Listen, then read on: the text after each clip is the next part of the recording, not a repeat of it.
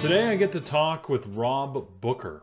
Now, Rob is an author and has been a professional trader in currencies and currently trades stocks on his own, runs his own website, robbooker.com, and has an interesting story, and we have a real fun conversation.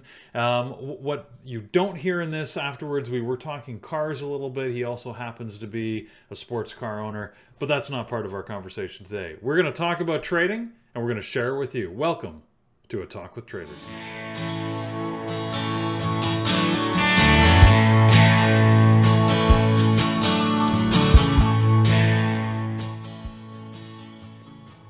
All right, Rob, welcome to the Bear Bull Traders Talk with Traders podcast. Really happy to have you here with me today.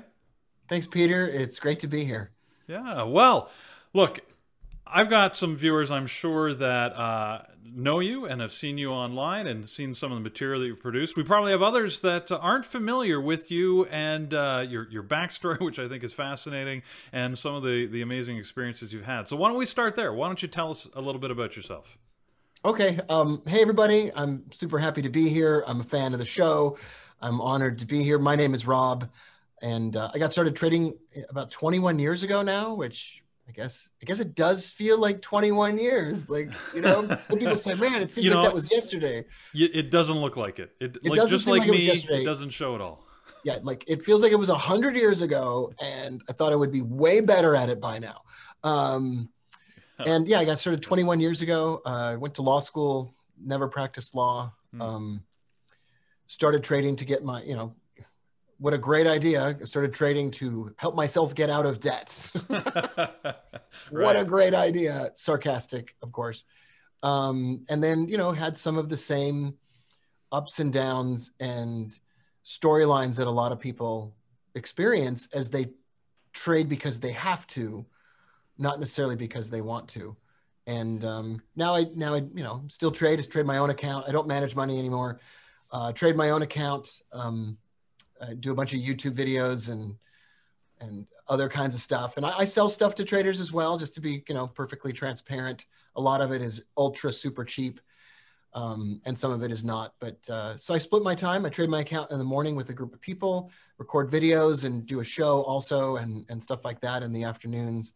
And then, of course, just like you, I'm in this for the lifestyle. And somehow I like the lifestyle of talking to you and traders as much as anything else. So it's great, right? Like, it's nice to be able to, it's a way that as a trader we can give back other than financially, right? We can actually help pay it forward, if you will. And I like money a lot. Like, I'm really a huge fan of money. I'm a huge fan of having savings. I grew up, lived in my car when I was a teenager.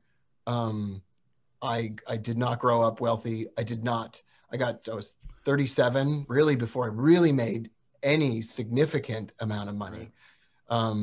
Anything lasting or, sort of semi-permanent that I could save away after paying things off. So I'm a huge fan of just never having debt and saving as much as I can and having multiple streams of revenue. It's it's a big deal to me. And, so yeah, I like doing all this stuff also because it's a business and it's a great business. But I love talking about this stuff. I love meeting people like you. I love meeting your listeners and those kinds of things as well. Right. Well, look, so as you said, you've been 21 years doing this, started back in 2000. I understand when you started, you were more of a currency trader than a commodity trader. Yeah, I went to law school in the San Francisco Bay Area. And instead of going to class, this is the abbreviated, this is the promotional version of my story. Okay, so this is the short version. Right. Instead of going to class, I went and walked around Bear Stearns and asked hedge fund managers, like two-person hedge funds that were leasing space from Bear Stearns. I would say, well, you guys need anything? And my wife at the time worked at Bear Stearns. Right. And so I got access to that, and I would go around meeting all these people, and I just caught the bug. And when I got out of law school and I walked out of my first job, and I decided that I wanted to trade and I was really going to make an effort at it, I called the head of correspondent clearing at Bear Stearns. That's the guy that a hedge fund goes to. And that's the guy that sets up the office, the computers, the phone lines. and clears all the trades for them. Yep. It's prime. So he was the guy running the prime brokerage at Bear Stearns in San Francisco. And I said, Ron Suber, you can look him up on LinkedIn. I said, Ron, I think I want to make a go of this and I want to be a trader. And he's, first of all, you're an idiot. First of all, I set up all these interviews for you. Why didn't you take one of these jobs? Like I set up all these interviews for you with these securities firms. Right. I didn't tell him that none of them hired me.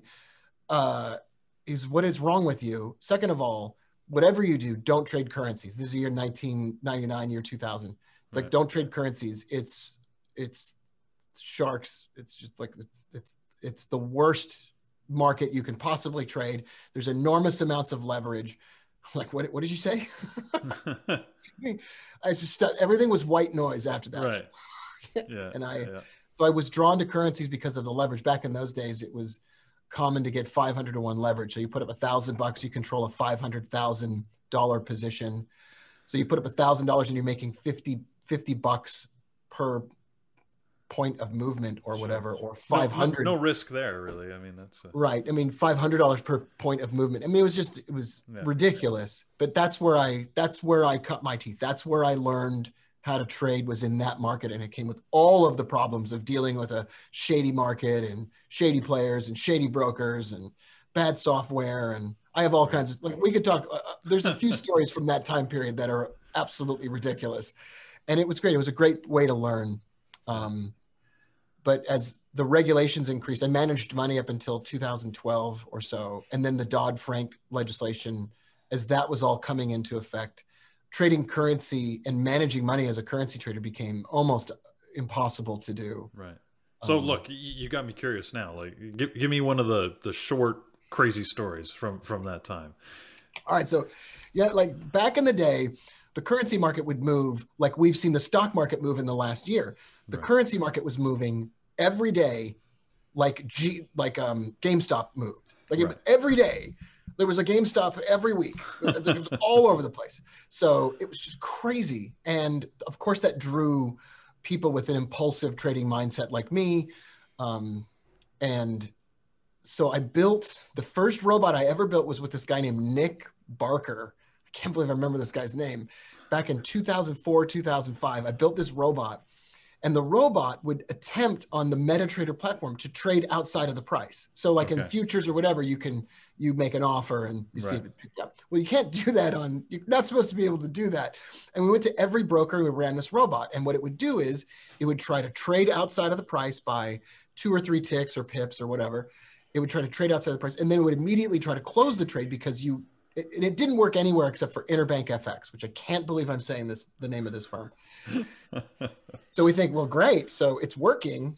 So we put $2,000 in and we made $1,000. We made 50% return in one day. And we immediately, we say, we offer to pay 3 pips less than what it's trading at. And we immediately close it. So it's all being closed in milliseconds. Right. And we go, well, the next day we're like, well, that worked. Let's ramp that bad boy up. And so we've turned $2,000 into $6,000. And we're like, all right, let's go nuts. The next day we kept our $2,000 in the account and we ran it up to $18,000. And we're like, this is great. And at this point we're sending like 500 trade requests per minute. So the next day we go, let's try to turn, now this is where everybody gets into trouble. It's like, let's try to turn $2,000 into $50,000. So we sent 2,000 orders per second. We just shoved and we shut Interbank FX down for 3 days. We blew the whole thing.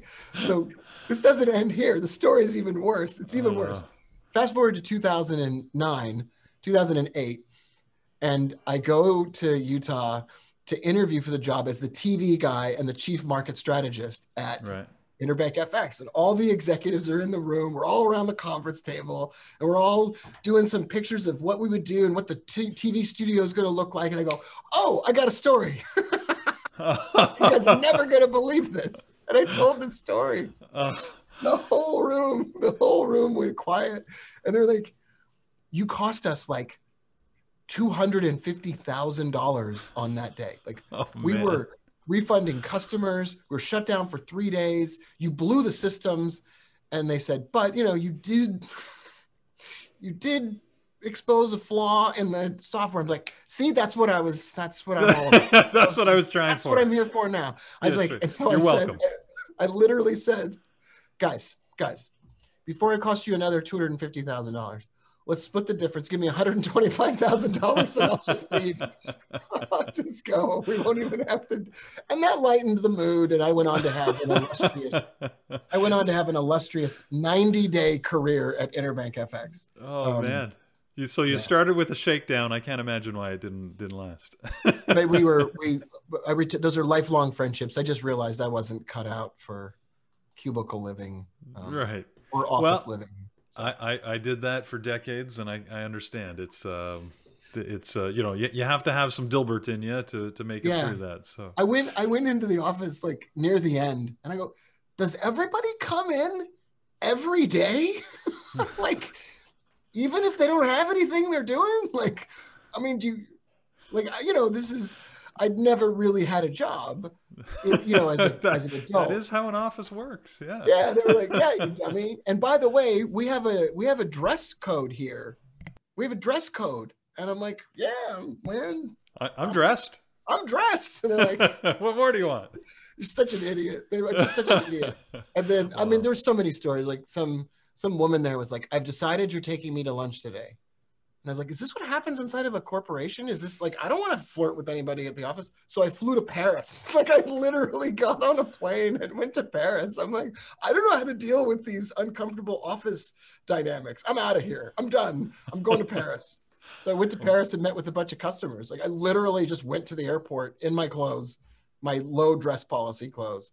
And so that I had a great time. Those are lifelong friends. And Todd Crosland, who founded Interbank FX, is a wonderful man. So somehow you managed to get through that, to get yourself back to a trading mindset, and get to trading. And along the way, you managed to write a couple of books. One that your older book, Adventures of a Currency Trader, you wrote it in the style of a fable. I wanted to ask you about that, and I'm sort of like, this is almost a non sequitur from your story, but I found it fascinating that this book that you wrote, because it was about that currency time frame. Right. But you instead of sort of writing a practical how-to guide or a technical manual, you made it a fable. To me, it was sort of like, if everybody's familiar with the Wealthy Barber, or it was in that type of mindset where you had your main protagonist, Harry, right? Harry Baines. Yeah. And you sort of wrote it in a way to say, well, let me sort of tell you a story, and along the way, I'll hopefully teach you some lessons. What made you decide to approach the book that way?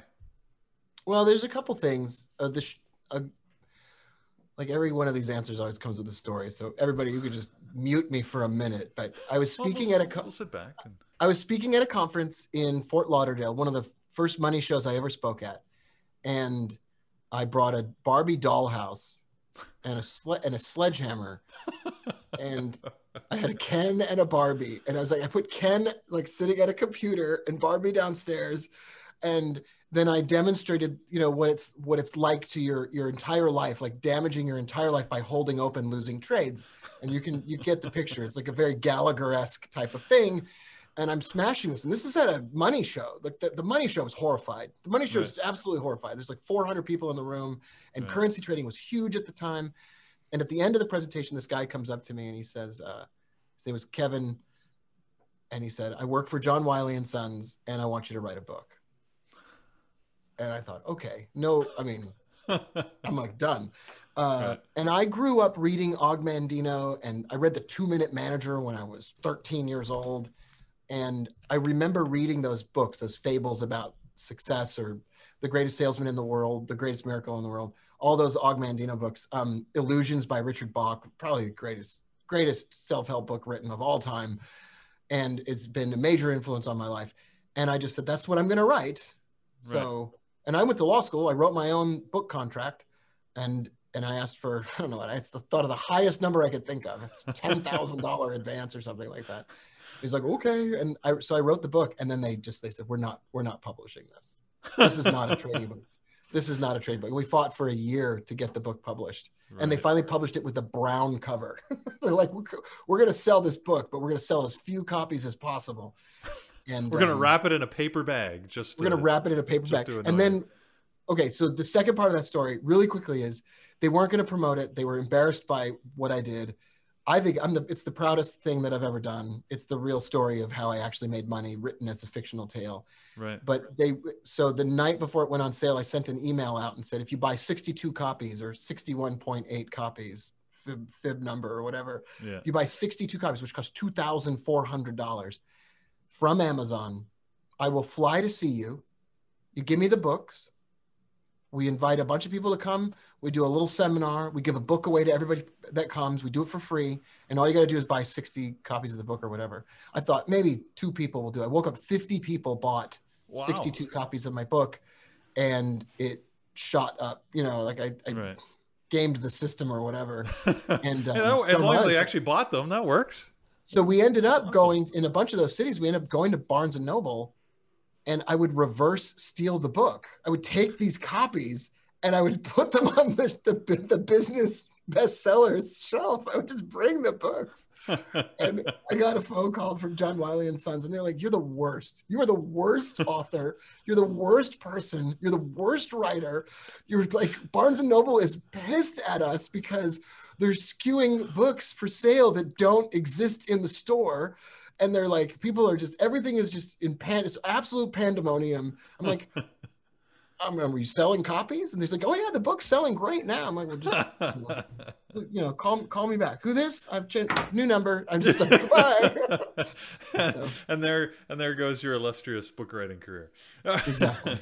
All right. Well, let's talk trading then. So, okay. Sounds great.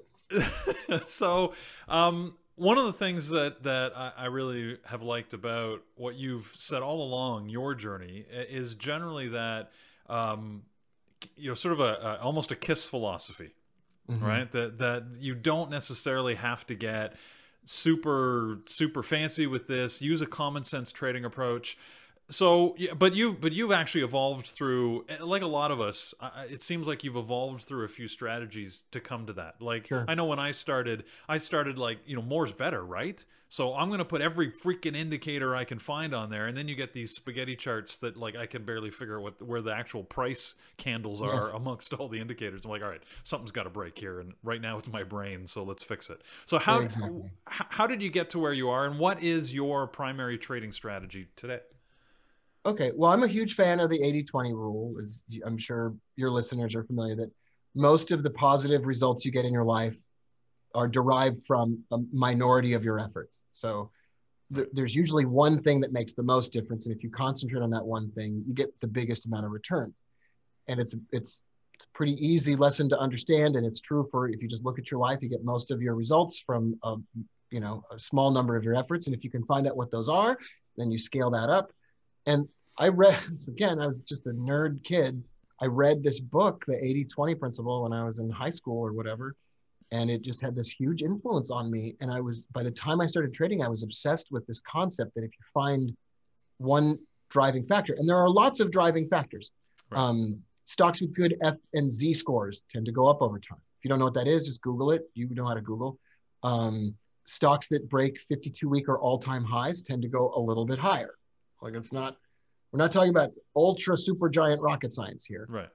Stocks have been trending for months and have moved more than 30% over a week period of time, tend to retrace and then continue. Like these are all very, very, very, really simple principles, and they're all trading strategies. That's an entire trading strategy.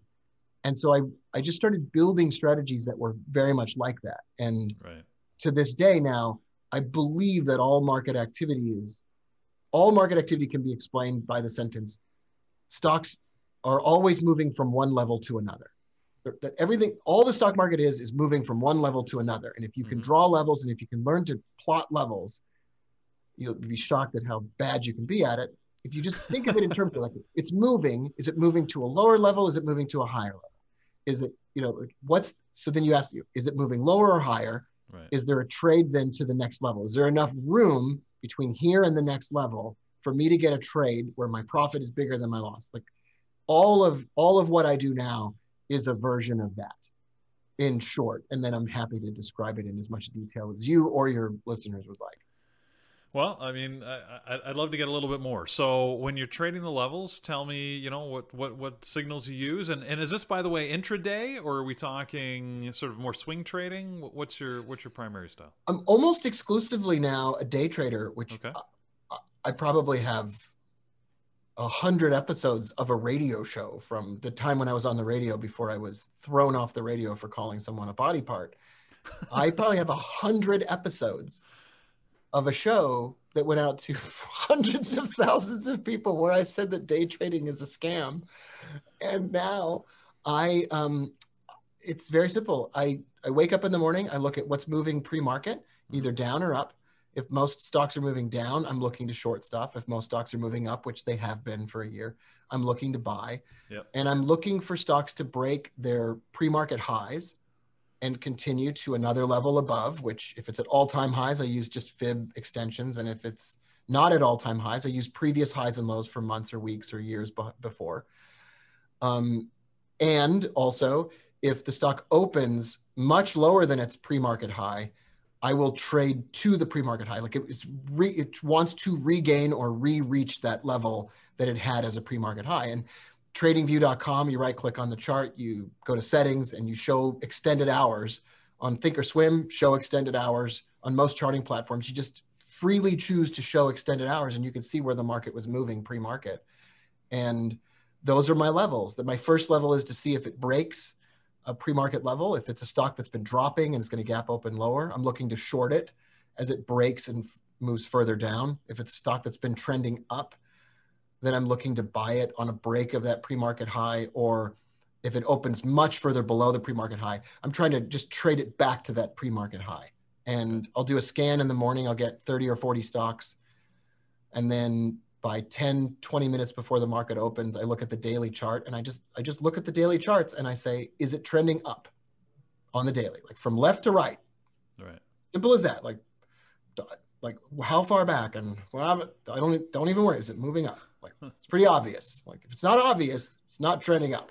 Right. And if it's obviously trending up, if it's about to break an all-time high, especially if it's about to break a 52-week high, especially, I'm going to buy. Then I'm going to end up with 4 stocks, and those are the only 4 I look at. Party City was today.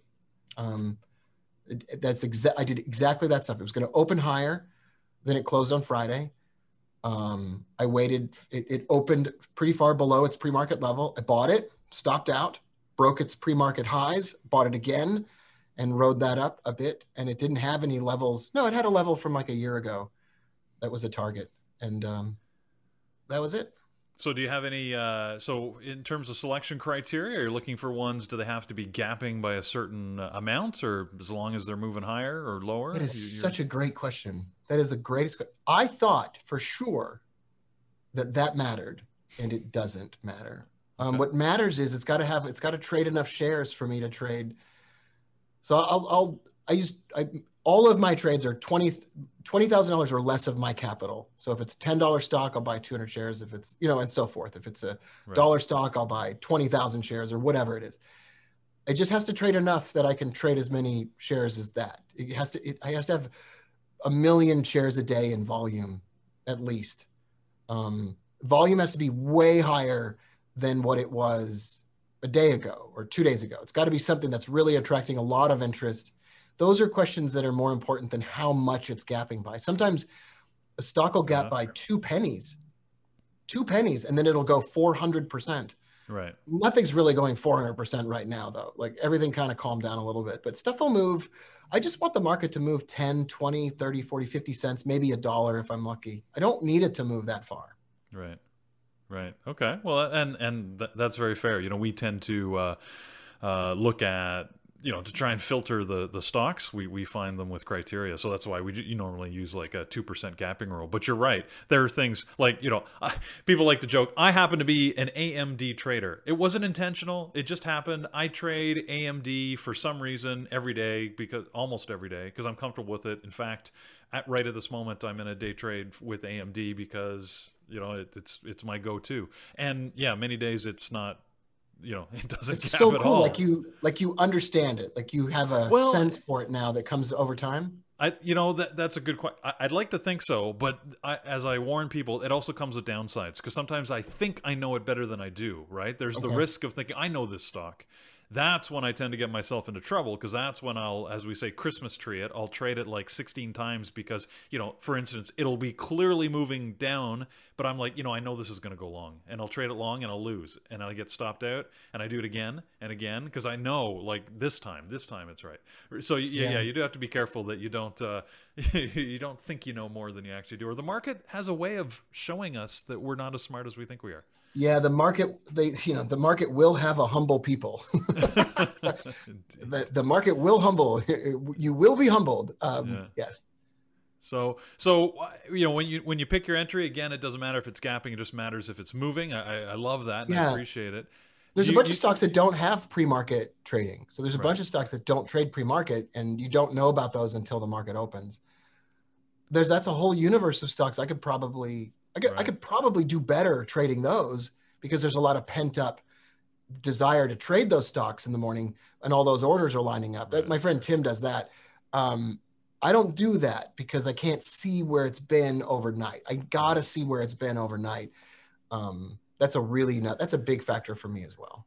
In you saying that, actually, I just realized I made some assumptions that I probably shouldn't. So I'm assuming that you are trading U.S. commodities and like on the U.S. markets. Yeah.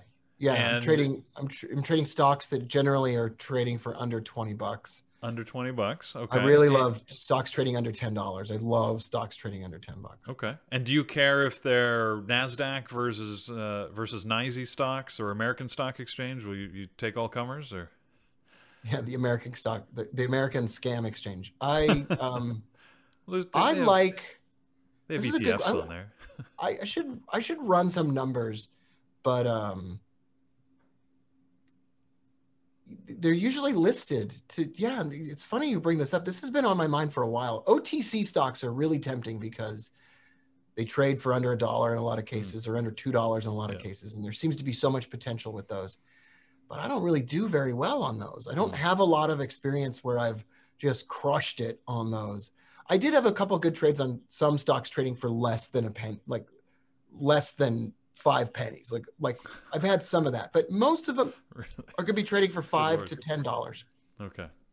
I can't handle those. But you're right, because you can make a lot of money on it, but it can also disappear. There's just no way to like conceptualize what's happening. It's like looking at your mitochondria. Like it's like I don't understand things in this level of detail. This is too far. So too much. I brought up the exchanges because when you said you need to have pre-market action, I've noticed that like NASDAQ stocks just tend to have better pre-market activity on average than would a New York Stock Exchange, a NYSE stock. So, yeah, I don't even look anymore. Like, so Party City today was a New York Stock Exchange stock. So I don't tend to look at it. I do make one mistake that I make a lot. And yes, would be thrilled to hear from all of you on social media about how to change this. Hopefully that sarcasm was evident. I tend to type in the wrong number of shares all the time. So I'm trying to trade 1,000 and I'll trade 10,000, or I'm trying to trade 10,000 and I'll trade 100. I have a checklist. I double check it. And sometimes I still make the mistake, and it's fine.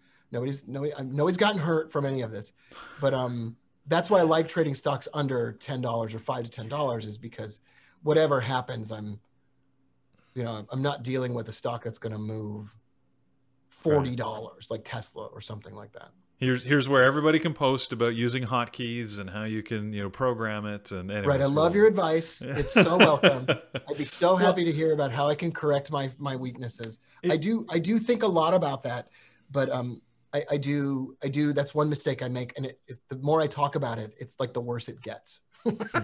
So, I'm definitely going to trade the right number of shares today. And off you go. Yeah. So talk to me about risk management then, since you bring up trading the wrong number of shares. How do you manage your risk on an individual trade? So as with every honest trader in the world, if we could each get back our 5 worst losing trades, it would be life-changing. Life-changing. I lost $22,000 last year on Wayfair, typing in the wrong trade size, was up $1,000 almost instantly, like really quickly, and then rode that thing for 20 days, lost $22,000. And I was like stubborn and pig-headed the whole time.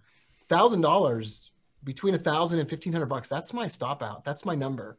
Right. And so what I will do is, if I'm smart, which on a lot of days I do okay, I will trade a lower number of shares so that it takes longer for it to get to $1,000 loss if things go wrong. Gives me some time to think about it and reflect. So I can go in on another trade because my max trade size is $20,000 worth of shares. Mm-hmm. So if I go in with 10 grand, I've got 10 grand to play with. I can add to a winning position. I could even add to a losing position, which, you know, Jack Schwager, who I know is one of your guests, like Jack Schwager would be, you know, screaming at the television, you know, throwing rocks at the podcast speaker.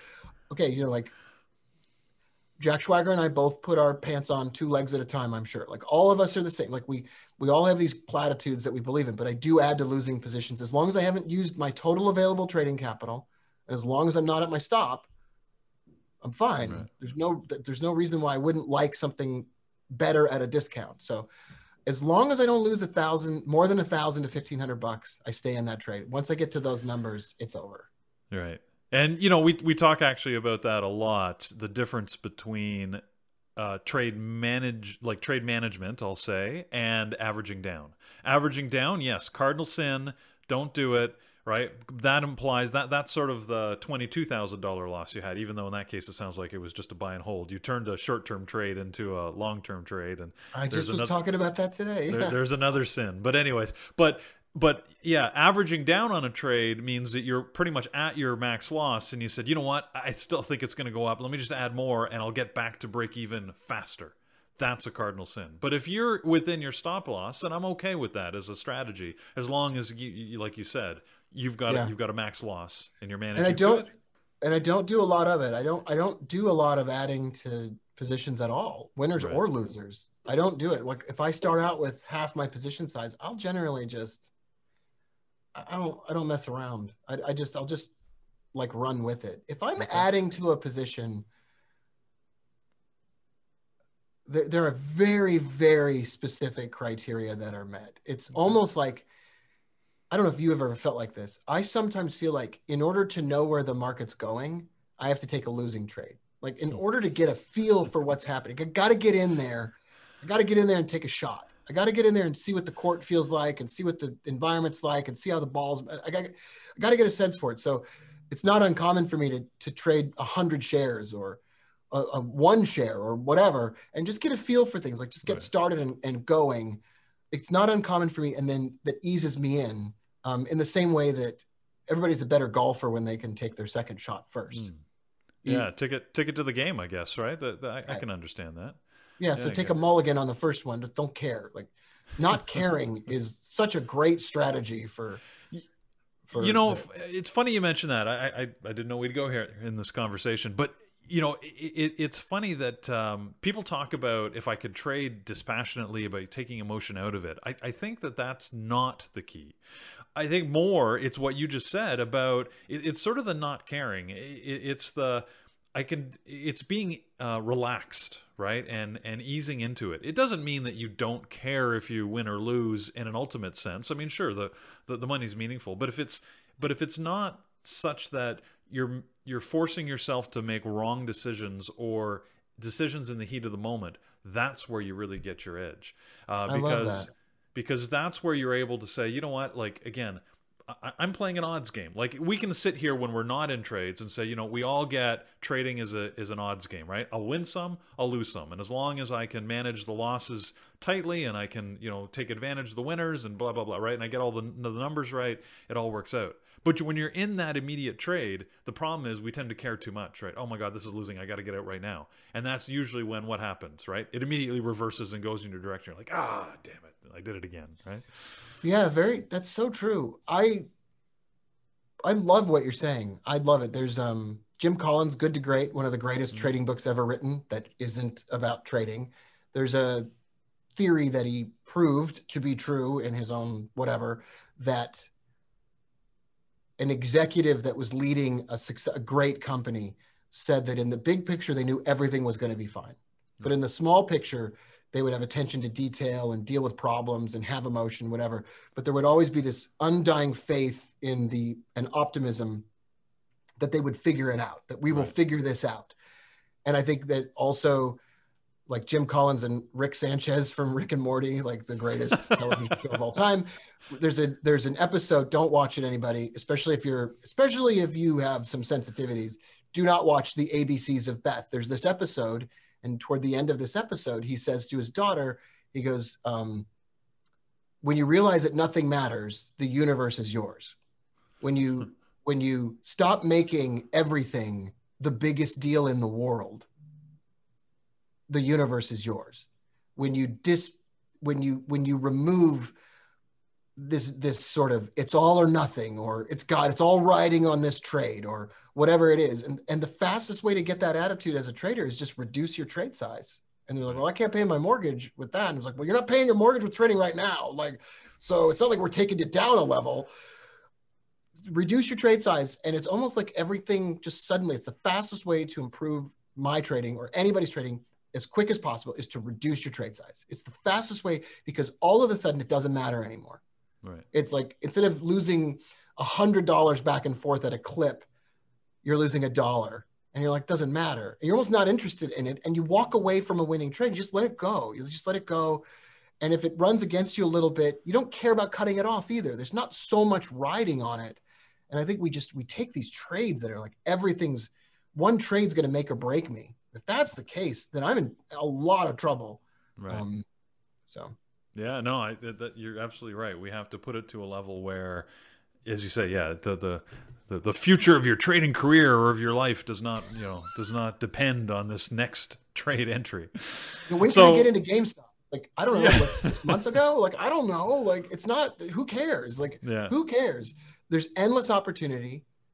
There's never going to be another fill in Bitcoin, GameStop. Yeah. There's never going to be another one of those. Nobody cares. It doesn't matter. You're not going to get it. It's over. But Party City moved 40 cents today. And that's possible every single day. Yeah, so if I stop looking for GameStop and I just look for Party City or whatever, I'm going to be fine. Yeah, well, it's funny. Like I mentioned a few minutes ago, I traded AMD today and I got a $1 move on it. I'm like, it's boring, but I don't care. Boring profit is good for me. A dollar move is like when my girlfriend said that she would go out for me. But with that, like when she said she would, I was like, what did you just say? Did you, what did you say? What? That's awesome. Like, you asked me out. Did you just ask me out? Like, this is me, right? Like, when the stock moves $1, I'm like, am I living in one of those movies where I'm inside the body of the guy on The Bachelor? Like, is that, what's happening now? That's how I feel. Well, there you go. You appreciate, like, you learn to appreciate a dollar move is stunning. And it's like, wow, $1 moves. Those happen every day all over the place. They do. Great. So on your, so we talked about risk management and how you keep that under control. So let's talk about how you take profits then. So and you mentioned, hey, you take a smaller trade size, you can let it ride. So are you, all out when you hit your target? Are you taking, partials along the way? How do you manage profit? Yeah, with no disrespect to anybody who scales out of winning trades. I just don't do it. I used to say, half off is for Kmart. like half off is a discount. Okay. There's nothing wrong with it. And I suppose it's a great, I'm all in or all out. Like, I either like it enough to be in the trade with a minimum trade size, and I either do or don't like it. And if I still like it, I'm in it with a trailing stop or the same stop, but I'm in it. If I don't like it anymore, if I'm thinking about getting out, there is this thing with me where if I'm thinking about getting out, it's done. After 21 years, if there's one thing that I would say is more intuitive, it hits a level, and I've drawn those levels ahead of time, and I get alerts sent to my phone and pop up on the screen. It's done. That's it. And it's easier to run a sprint than it is a marathon. And a stock can sprint 20 cents, 40 cents, or $1 much more easily than it can run 20. And so I don't care if Party City goes to $100 a share today and Amazon buys it. I don't care. Party City is dead to me. It's over. The trade is closed. I'm done with it. what have you done for me lately? Come back tomorrow. But I'm all out. It hits that level. I make my money. Sometimes it's $500. Sometimes it's $700. Sometimes it's $1,000. Sometimes it'll jump much higher and give me something more. But once it hits that level, I cannot tell. Every single massive losing trade I've ever had, every single one of them, all of them with no exceptions, was a perfectly acceptable $1,000 win early in the process. Every single one of them. That you let go. Yeah, like none of my massive losing trades went bad immediately because there's no greed. It's like, this thing sucks. It sucked immediately. The ones that get me are ones that were immediately positive, and then I just it became a mindless blob of greed. Right. It's fascinating how we're so colored by our trading history. So like I partial all the time, and because I've got a very different psychological perspective on it, because that's what saves me and that's what keeps me right. You're a healthy person. but no, really, but it honestly is just a different perspective on background. Like there's nothing wrong with the all or nothing trade. In fact, you're probably you maximize your average winner. Like I've done the math before where, if I just held my trades for like twice as long and waited for my original goal, I could like double or triple my results. The problem is my actual winning percentage would drop to about half what it is now. And I just know, because I tried it, psychologically, I start screwing things up because I can't wait that long, right? So, it's one of those where, it depends on you. There's no right way to do this. It completely depends on what you personally are comfortable with and what you can execute against. Yeah, the right way to do this is to not lose a lot of money. Like, that's the right way to do it. True. Like, don't lose money. Don't let a small loss become a giant loss. Don't ever lose more than whatever is acceptable for you. That's it. Like, once you do that, it's almost like everything else falls into place after that. Like when the danger that you will lose your entire account is gone, there's suddenly this wide open expanse of success is available to you, and you can do partial profits or full profits, or take more than one trade every day, or add to a winner. Or once you've established that you're not going to let a trade blow your account, and somehow you've reached whatever level of maturity that is, or I like to say, when you've hit rock bottom, or you've become so tired of yourself that you're ready to change. And that's like, if you still have money left when that happens, you're still got some money in your account when that happens, you've probably crossed the level. It's not that level isn't I learned my strategy, or I got it down, or I crossed a dollar amount in profits. None of those are milestones that make any difference at all. The only milestone that matters is this one where you're like, somehow you've crossed the line, and you will never let yourself lose a significant amount of money ever again. And once that happens, it's like lots of other stuff fall into place. Wow. Well, I think that's certainly good advice for people. It's and you're right, that happens to a lot of us, where unfortunately we have to see that. You called it rock bottom, but we have to see the depths of despair in our trading before you can finally make it happen. I like to use the hand on the stove analogy, because it's like a little kid, right? You can tell a little kid 1,000 times, don't touch it. But until they touch it and realize, oh, it actually is hot, and damn, that hurt. Yeah. You don't really learn the lesson for yourself. And you'd think we're more evolved as adults in trading, but I find almost all of us have to go through that same process. And the analogy in this case is, that's the big loss. That's the one that you knew you should have got out of, but your ego didn't allow you to. You convinced yourself it was going to come back, and finally it became so painful you had to take your hand off the stove, or you had to get out of the trade. And then you sat back and like, what? I don't understand. Why did I just do that? That's when you get introspective enough to say, all right, so what am I going to do differently? Because I don't want to do that again. Yeah, that's great. I love it. I love what you're saying. So like most of us, we got the actual hand on the stove. Like, we did that. Most of us did that. Yeah.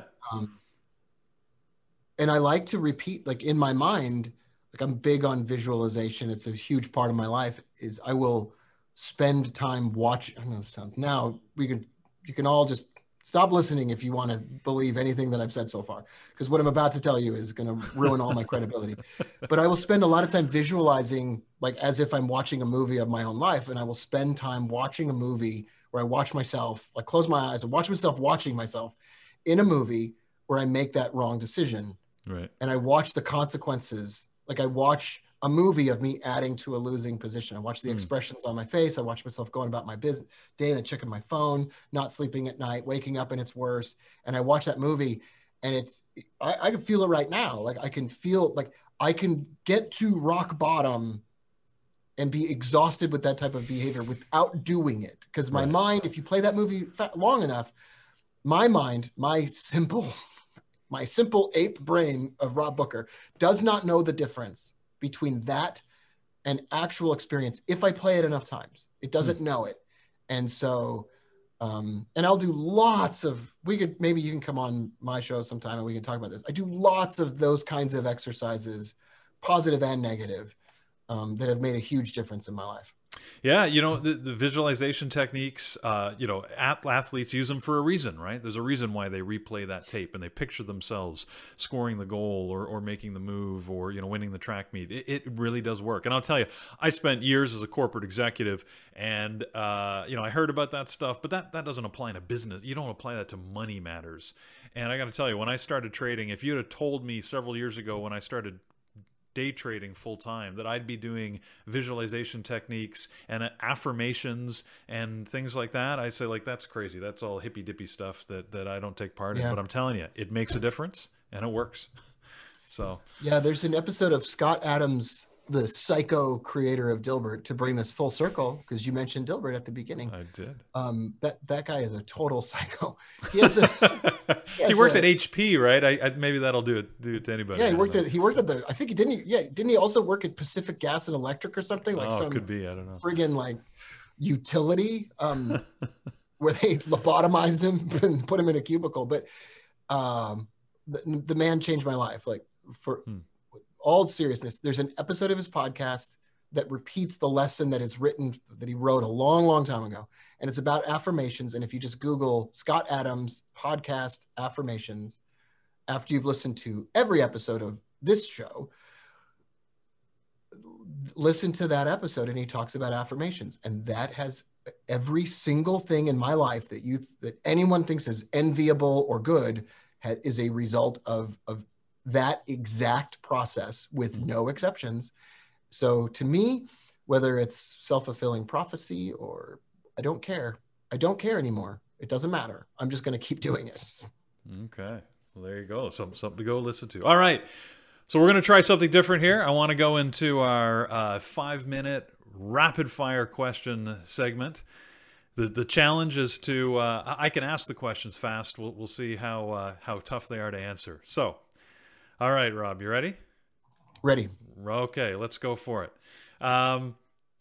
What is the one strategy that a trader should never use? Looking on Twitter for trade ideas. I love it.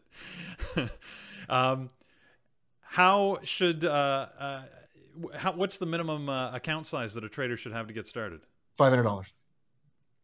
Interesting answer. Okay. Can I ask you why? I'm going to pause there for a second. Because I think most people can lose $500 or spend $500 without talking to their spouse.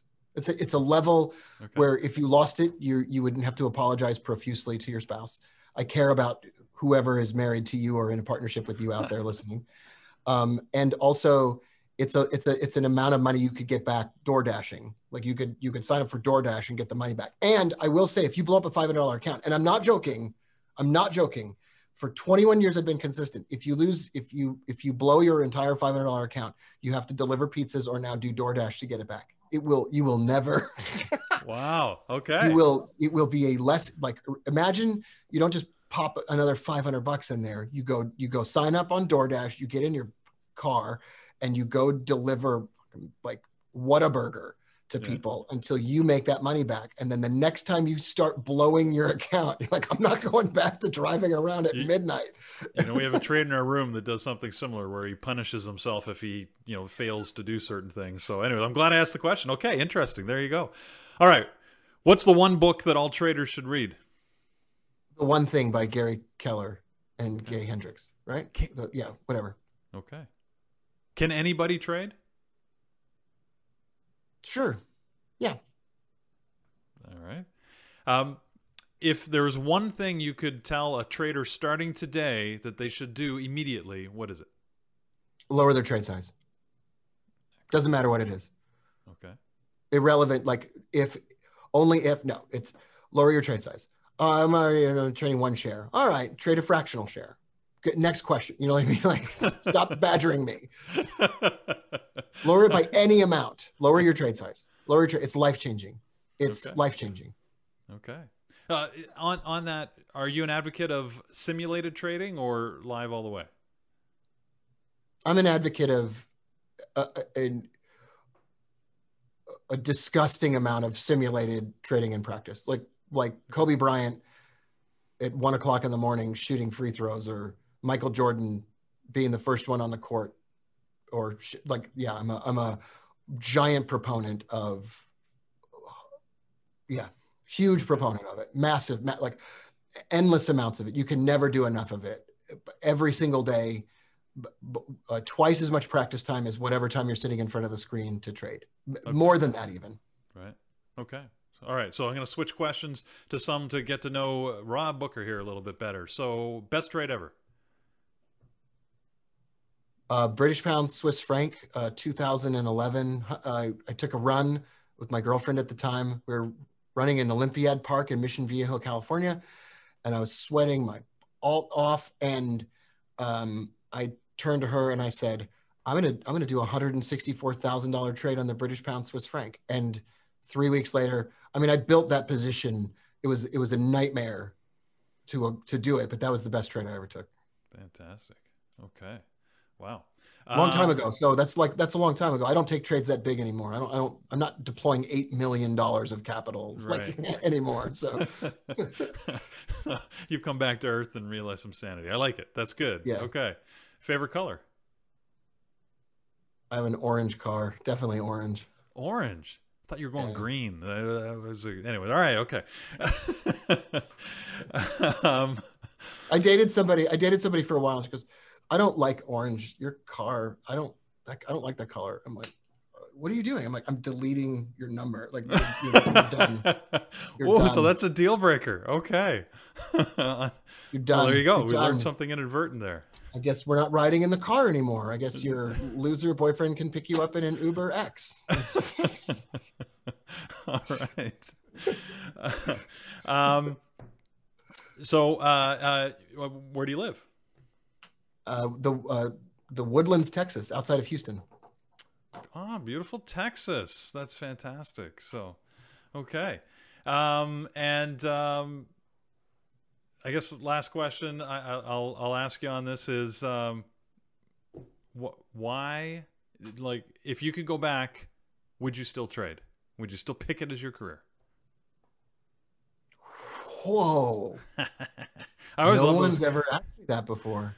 I love asking them because I always get mad at my wife when she says, well, if you could go back and change, like, I wouldn't change anything because, like, goodness knows my kids might not be the same life. Like, I don't know what the universe would deal to me, but I love asking other people. So if you could go back. I'd change. Yeah, I'd change. Yeah, I wouldn't do this again. I've already done it.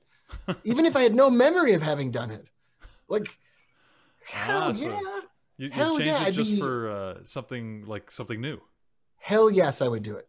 Absolutely. Like 2 years, 3 years from now, I could imagine, well, not that soon, but oh yeah, for absolutely yes. Absolutely, I would do something different. I would absolutely, zero.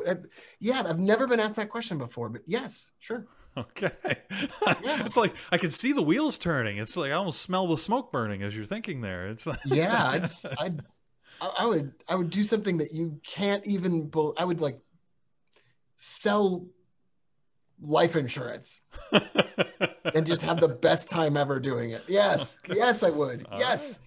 I would write teen paranormal romance fiction. Yes, I would do it. Yes. Okay. I don't know if he's going to bite me or kiss me.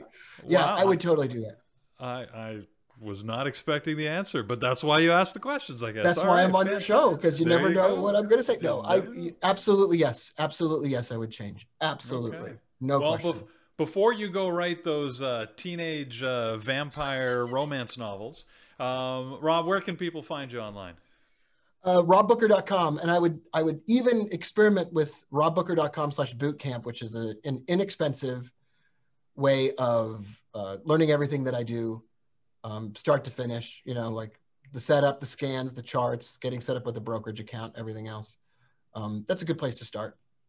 Great. Well, it's good. Well, thanks so much for being here today. We appreciate it. It's been very entertaining. Thanks, Peter. It was great to be here. All right. Have a great day.